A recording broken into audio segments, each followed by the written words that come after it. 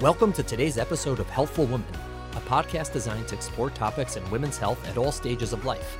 I'm your host, Dr. Nathan Fox, an OBGYN and maternal fetal medicine specialist practicing in New York City. At Healthful Woman, I speak with leaders in the field to help you learn more about women's health, pregnancy, and wellness.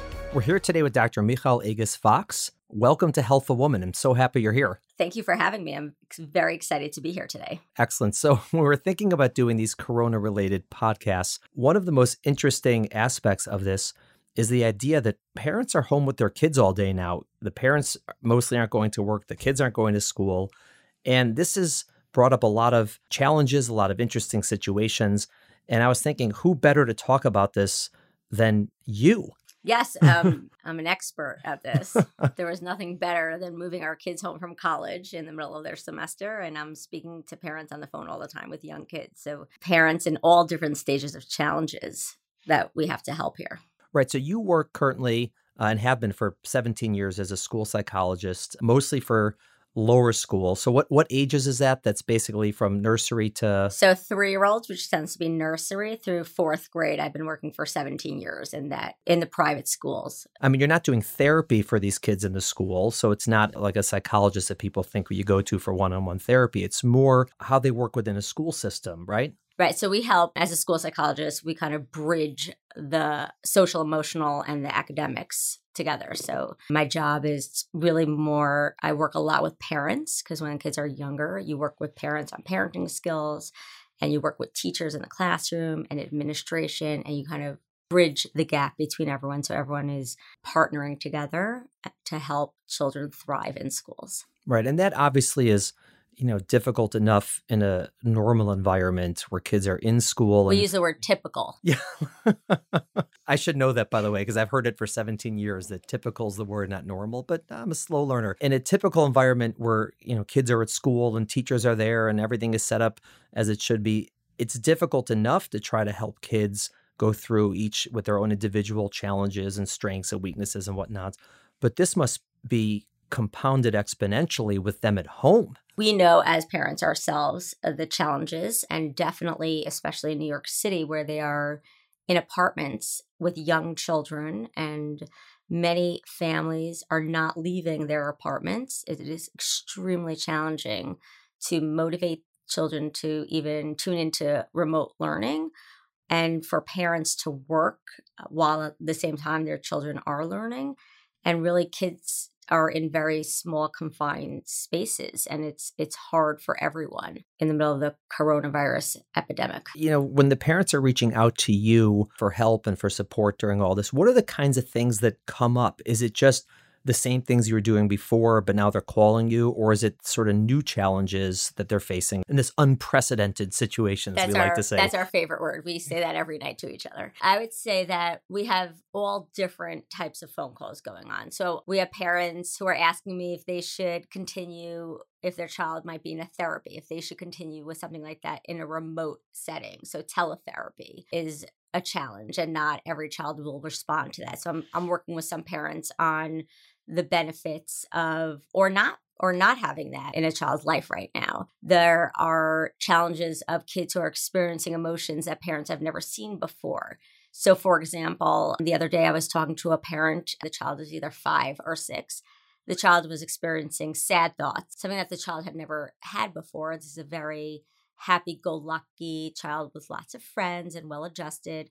And all of a sudden, the child is looking sad, saying things that she's not happy. She doesn't want to do anything. She doesn't want to engage in learning in school.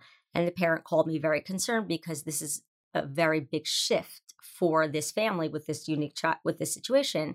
So I try to explain to parents that this is not going to be long-term. At least I hope not. Feels like endless. Let them have their feelings, validate children, let them express themselves, and then really distract them is a big thing of mine. Let's find something for them that they can do or something that interests them so that we can take away these feelings that really, I don't think any of us, even as adults, we don't know what to do with ourselves right now. We don't have control over the situation. And that is very challenging for children and adults. Instead of saying, what can't you do? I always try to find what can you do? And it's just very practical things. So let's say a child's interested in music or in art or in a certain exercise, or they just want to watch TV. It's okay. Let them do those things that they need right now to help everyone cope through the day. The child, the parent, the siblings, whoever, the dog, whoever's in the house at the time. That's obviously great advice, but I also want to go back to what you said at the beginning about validating their feelings. And that's something that we sometimes have a very hard time doing with anybody, certainly with adults, but also with children. The instinct is, if a child is sad or anxious, to say, well, you shouldn't be. Why are you? And explain a little bit more like what you mean by validate. How can parents understand that or use that with their kids? It is our role as parents to want to protect our children. That is a human instinct, I believe. So in doing that, we don't want our kids to experience pain or to experience emotions that make us as adults uncomfortable. So oftentimes we try to fix those feelings for them, or we try to take it away for them. So we'll say things, the child might say, I'm so mad, or I'm so angry. And you'll say, you're not really so angry. But actually the child is really angry. And our job is to hear them, let them express themselves, validate it. You might want to say, oh, I've had that feeling too when I was, give an example of something that you might have just experienced. And then allow that child to feel that it's okay to have emotions. We are allowing children to feel, and that is how you validate them, by giving them the opportunity to speak, to be heard, to be comforted, but we're not going to fix it for them. We're going to let that feeling sit.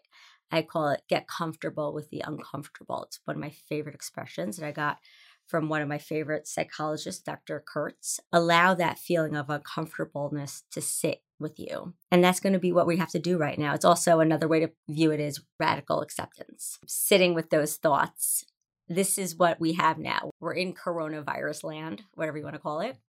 We can't fix that. We can't control it. We don't have to like it, but we have to just say, this is what we have now. We have to stay in our apartment, or we have to stay in the house and accept it. Again, it doesn't mean you like it. It doesn't mean you have to want it, but it is what it is. And so we're going to deal with the situation as it is and move forward from there and find things in the situation that can make it better. And again, it goes back to helping your children find a place that is comfortable for them in the house, or grow a talent or an interest, or organize something, or clean out a closet. It's always finding to do as opposed to moving away from things like what not to do. Right. So it's sort of the difference between, like, if a child were say to you, I'm really scared about what's going on, like one thing to respond, which is not correct, say, oh, don't be scared. Right. As the other one is say, well, I'm scared too, because we don't know what's going to happen. It's scary for a lot of us. And then to sort of say, okay, but either let's think about it rationally, it'll probably be okay. Or to say, even though we're scared, let's try to do something else that's fun so we don't feel scared. And it allows everyone to sort of be on the same page. And whether it's fear or anger, boredom, whatever it might be that all of us, not just our kids, are experiencing, just to sort of, like you said, accept it, this radical acceptance, which is a term that I love also. I think it's our favorite term. It's from DBT therapy, and it's used a lot. And you'll hear it a lot now, I think. Right. The idea of us being vulnerable is a big part of this, and humbling. When things are out of our control, you have to mind shift and rethink how you've done things, and maybe sit with those feelings and find things that you wouldn't normally do. When you don't have control of a situation, it could be very overwhelming. So find something that you can control within the situation. Right. And it's okay for kids to know that. Yep. It's interesting because, as you know, anxiety is something that a lot of kids struggle with nowadays. Maybe they always did, but at least we're recognizing it more now, or it's actually happening more now. And this could be a situation that would really provoke anxiety in children, either make it worse if they have it or bring it about if they didn't. And it's something I know that we talk about in our own family with our own kids, about how to talk about this and accept what's going on, but not make everyone scared to death of what's going to happen, because that's just not healthy. Right. So I've been speaking to parents also about monitoring their own reactions and their own vulnerabilities and their own media consumption, children are going to take cues from their environment. So if the adult is anxious or always talking about germs or always talking about, I'm scared to get sick, the children are going to react to us as adults. And I've had a lot of phone calls with parents about perhaps not talking about germs in every part of the conversation. Maybe let the child just breathe without worrying if they're going to touch the elevator or the door handle or the mail or the kitchen cabinet. You could let your kids breathe a little bit. Some of the conversations I've had with parents have been very intense.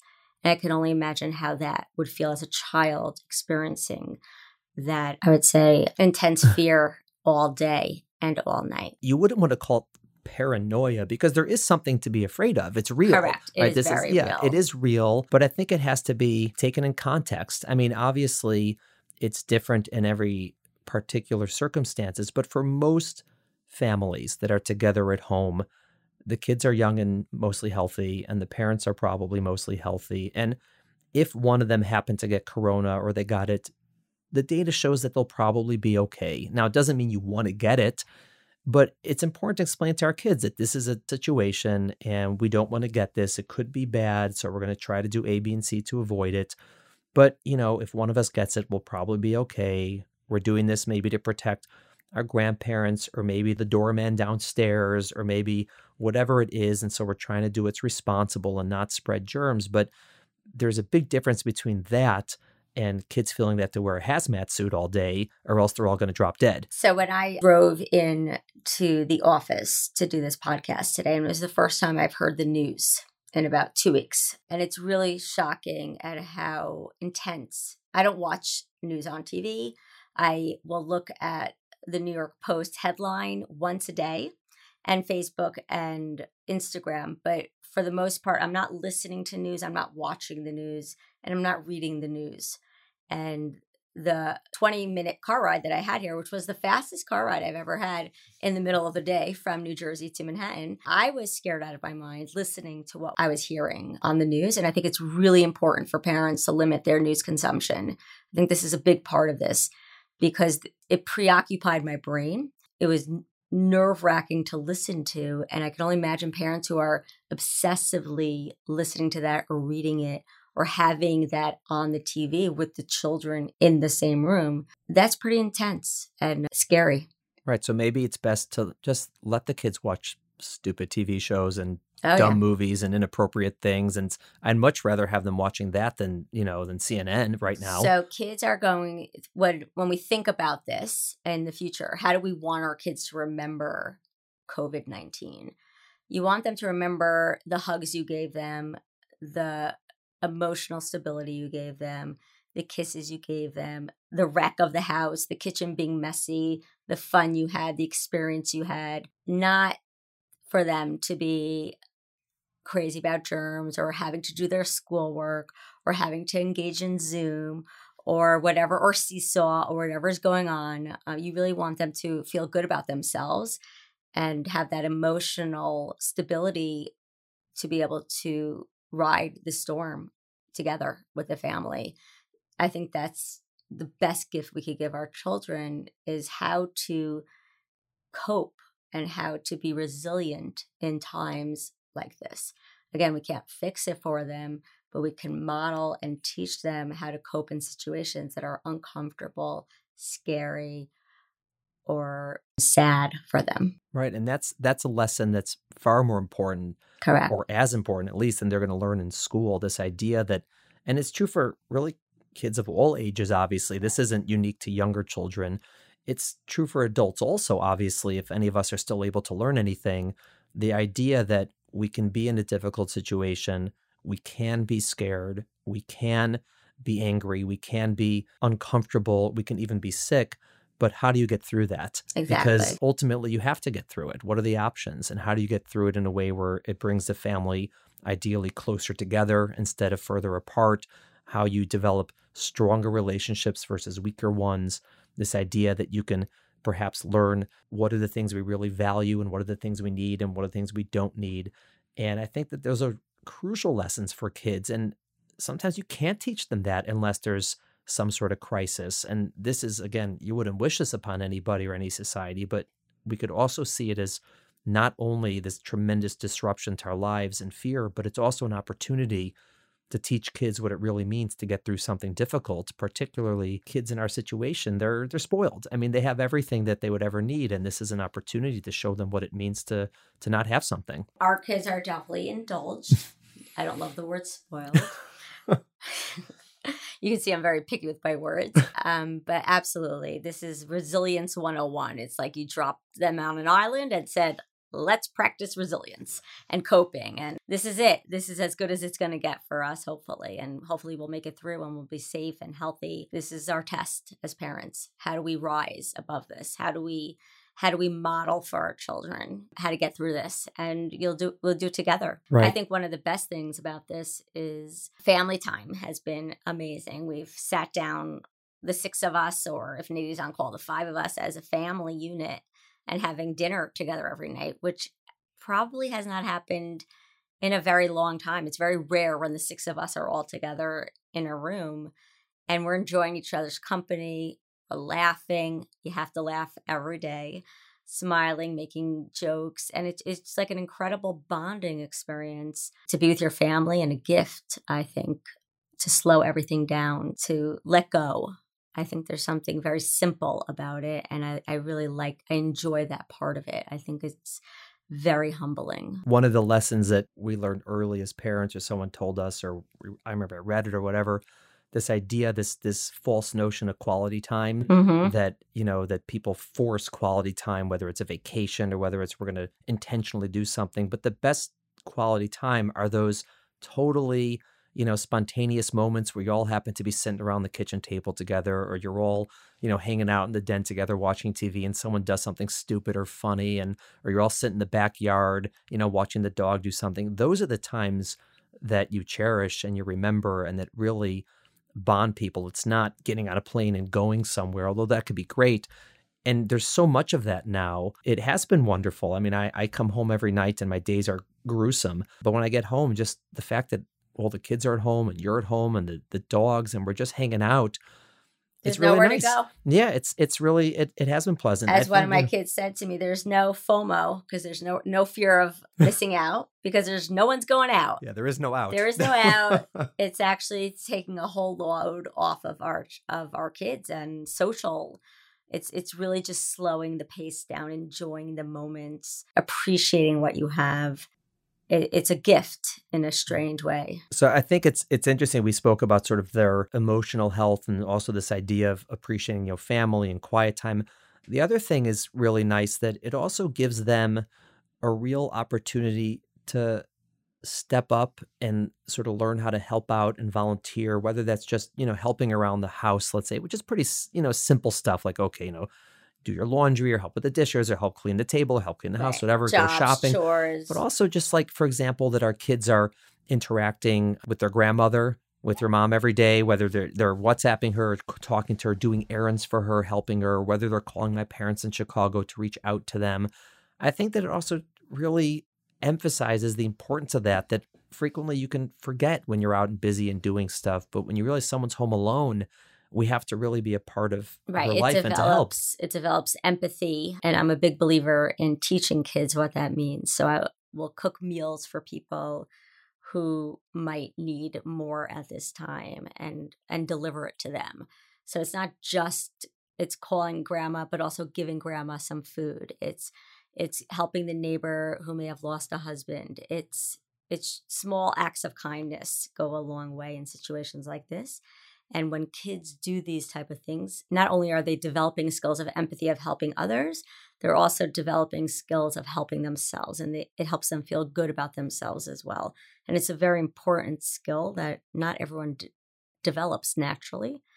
And really modeling and teaching your kids these type of things, setting time out for them to call grandma or to text grandma, what do you need? Or the grandparents that are more remote, and really setting up a situation. Everything's a teachable moment is how I would put it. Right. So while we're all kind of getting used to each other and relaxing and enjoying the environment, also remember that these are opportunities to have your kids develop a moral compass and to get out of their comfort zone and do things that are, again, small kinds acts go Right. far. And it's also it's more than just setting an example for them, which is important to model behaviors and to show them things, but like you said, actually have them do it. Yes. When, there is modeling, which is critical, that they see their parents or whoever it is doing kind things or acts that they learn, but also saying, go do this.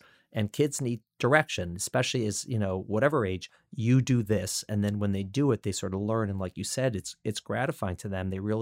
They gain a lot of reward from it as well, in addition to learning, what it means to be a kind person as they grow up in this world. Right. I mean, some other examples I've seen are letters of gratitude or thanking healthcare providers, or even the mailmen who are coming to do our things that we're kind of take for granted every day.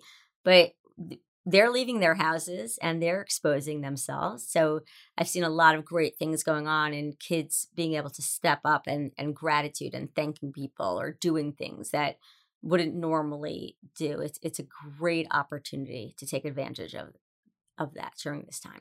100%. I want to also focus a little bit on the education that's going on and the shifts, because obviously as a school psychologist, you're not Yes. only, focusing on their mental health and their social, emotional well-being, but also how they learn, right? You're also there to help them learn as well as they can in a school environment, which is its own challenge. But now with this total upheaval of school and they're all sitting on a computer screen, what is that like to try to learn like that for kids? I mean, we all sort of know it's not a good idea, right? Everyone sort of gets that it's maybe not the best way to do I it. hope so. I think parents are definitely appreciating teachers more, that's for sure. What I've been seeing that's successful for families of kids in the younger grades is to map out a schedule, whether it's the night before or for the week, have set bedtime routines, have set morning routines, eat breakfast. I've seen parents and kids pack their school bag with snacks, with the folders, whatever they might need to go along with their schedule, and then carve out time for lunch and make sure your kids are doing physical activity every day. And I'm a big believer in getting fresh air. Keeping routine, keeping a schedule for the children is very successful for them. Another thing that works is headphones, actually. You don't realize, but when 5 people are doing remote learning or work at the same time, it's very distracting, not only for the teacher who might be doing a live Zoom class, but also for the child who is experiencing the environment. And there's a lot of distractions in the environment right now. So headphones can really block out distractors. Right. Especially if people can't be in their own room and people have to share space. Right. So we've been working a lot with kids on finding space for themselves, whether it's in their bedroom or a closet, or I don't know, I've seen the greatest spaces kids have carved out for their own self and put things in there that help them, tools to help them succeed in the day. So you might have a kid with a book or putty or whatever it is that a kid might find soothing. Like if it's a younger child, it might be a doll or a blanket to kind of their own corner or their own little cubby in the apartment or in the house, that they know that that's their space and they can go in there and do whether it's just relaxing or if that's where they want to do their learning. Every kid has a different thing that might be their toolbox or their toolkit, as we call it. And they can help set aside space and really find comfort in knowing that belongs to them and no one else in their house. Right. And so a lot of kids are going to, need that structure that you're talking about. And those are really great tips to sort of simulate a school day as much as you can in these circumstances. And there's probably some kids who are just going to thrive no matter what. You throw them in front of a screen and they'll be great. And there's some kids who have a difficult time with school in general. And for the kids in the middle, I mean, structure is one thing. I want to talk a little bit about what you said with the fresh air and the exercise. And this also comes back into what we were saying before about balancing, what they need versus fear. And I think that it really is important to know that for the vast majority of kids, it's probably better for them to go out and get some fresh air and get some exercise than it is to stay inside. There could be unique situations, but for the vast majority, certainly people who have a backyard or live in a neighborhood, or they can do that. And even people in the city, there's times when you can do it. And I think that sometimes our desire to keep them safe from the outside backfires, because then it's just not a good situation to have a kid indoors at all times. I think it's confusing because you're hearing on the news, stay inside, don't go outside, stay home, stay safe. But you also want your kids to get fresh air and I feel like there's common sense here.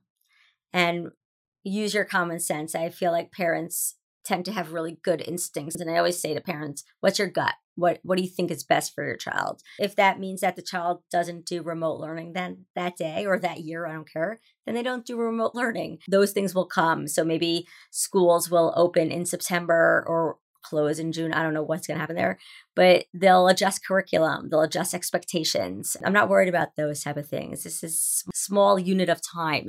But it's really about helping the kids with social emotional coping skills.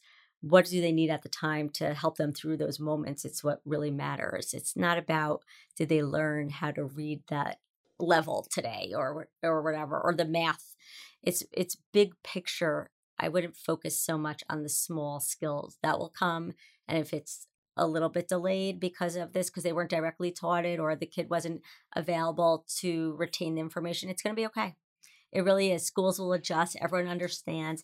I mean, some colleges are switching to pass fail.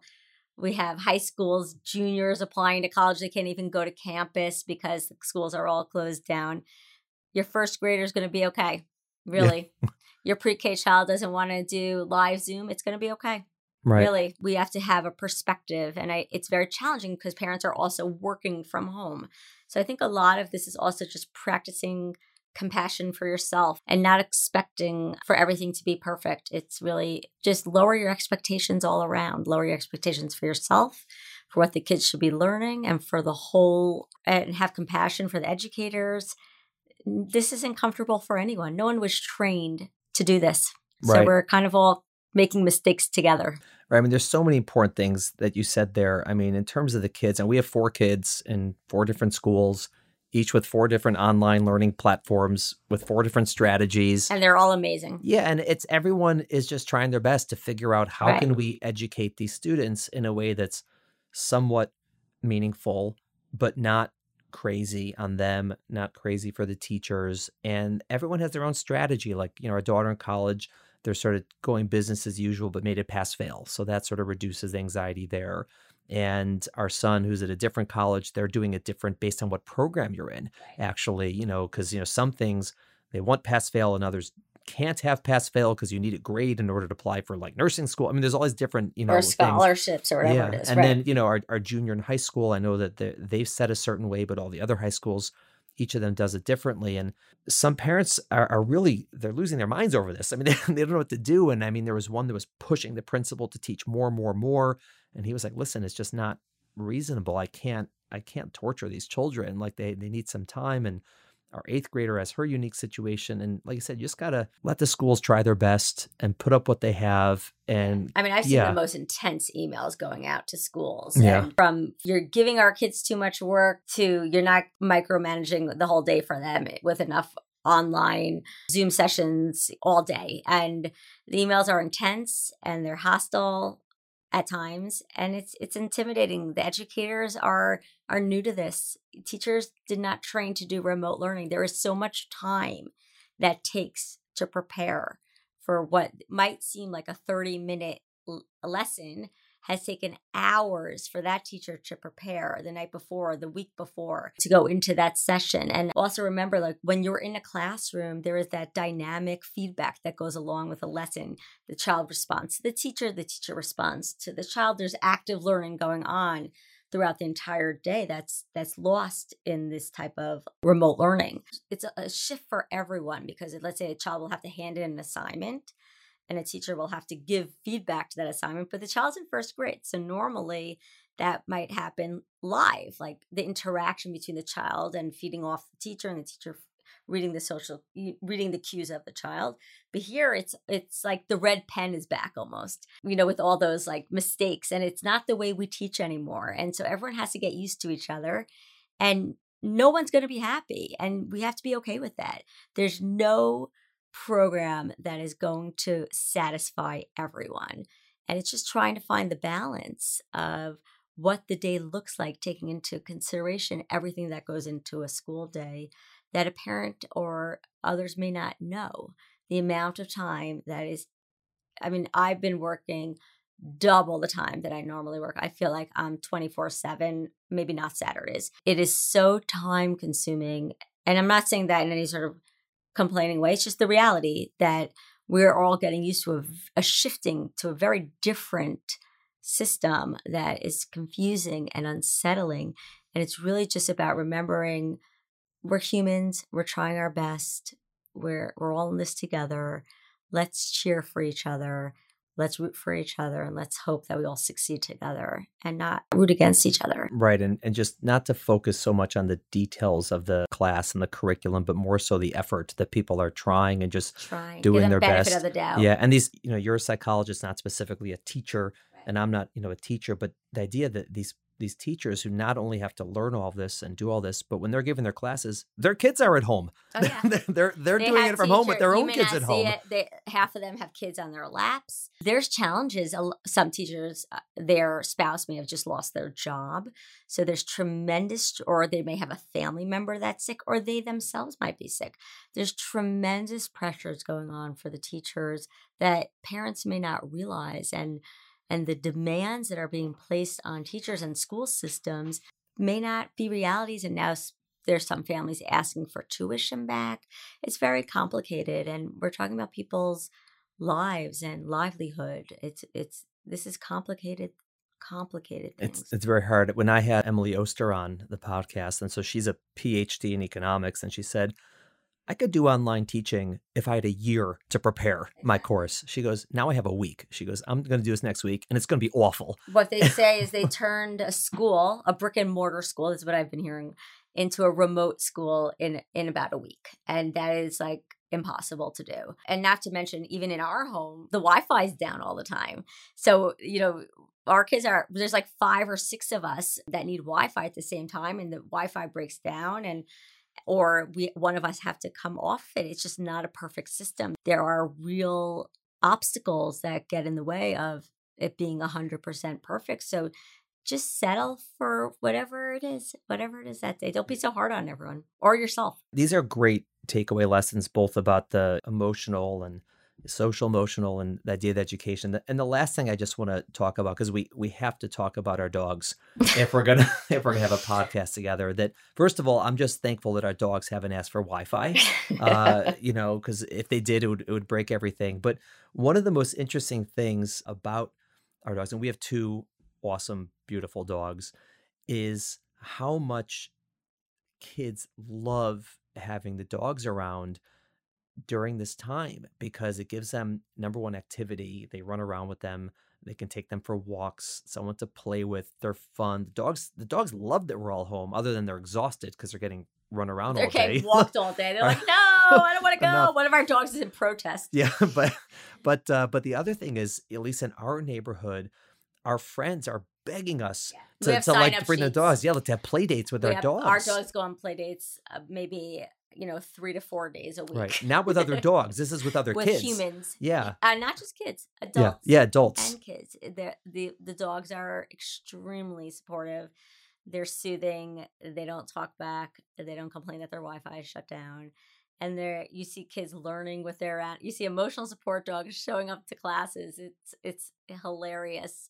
And it's amazing. And I keep telling everyone, now's the time to get a dog. And apparently it's very hard to adopt a dog. The shelters are all empty. It's unbelievable. What a blessing, that these dogs are all getting taken now. It's the most amazing thing one can do for their kids. And I realize it's hard. But and we've lived through an animal dying, so we understand the pros and the cons. But the idea of a pet or something like a dog, we're not huge cat fans in our family. We're all allergic. Doesn't help. Yeah, if we brought a cat into our home, it would be a medical disaster. One big EpiPen for all of us. 3 people would have to move out, and then there'd be no spot in the emergency room. It'd be awful. No cats for the foxes. But there's nothing more comforting and supportive than a dog. Especially during these times. Right. It is the absolute most soothing thing you can do for yourself and for your kids. That's professional advice from a psychologist. Yeah. And so anyone who ever asks me, I feel bad for them because I always say to the parent outside, I'm like, I have 2 dogs. So before we approach this conversation with your child, I have a bias. Right. And of all the people who were not dog people, you were absolutely not a dog person before we got our first dog. Yes, I still have people who are amazed that we have dogs and amazed at me. Right. Listen, people can change. What can I tell you? We were like, we're not getting a dog. We're never getting a dog. We For hate dogs. We're not getting dogs. 4 years. 4 years of, can we get a dog? No. Can we get a dog? No. Can we get a dog? No. And then we got a dog. And now Michal's lying in bed with the dogs licking her face, and so they're all over each other. It's they're delicious. Yeah, wonderful. It's an amazing thing to do for yourself and for your children. Excellent. Thank you so much for coming into this city, even though there's no traffic. Thanks for coming on this podcast. I know it's not something you normally love doing, but I really came because I thought I'd be able to find paper towels in the city, but apparently there's no paper towels in the city either. No paper towels. So what are we going to do? I don't know. It's going to be, we might have to use cloths. Thank you so much for coming on. I will obviously see you at home soon. But everyone, thanks for having me. Good luck. Stay safe. Stay healthy. Absolutely. And just do the best you can. Don't be so hard on yourselves. That's wise advice. Have a good day, everyone. Thank you. Thank you for listening to the Healthful Woman podcast. To learn more about our podcast, please visit our website at www.healthfulwoman.com. That's HEALTHFULWOMAN.com. If you have any questions about this podcast or any other topic you would like us to address, please feel free to email us at hw@healthfulwoman.com. Have a great day. The information discussed in Healthful Woman is intended for educational uses only and does not replace medical care from your physician. Healthful Woman is meant to expand your knowledge of women's health and does not replace ongoing care from your regular physician or gynecologist. We encourage you to speak with your doctor about specific diagnoses and treatment options for an effective treatment plan.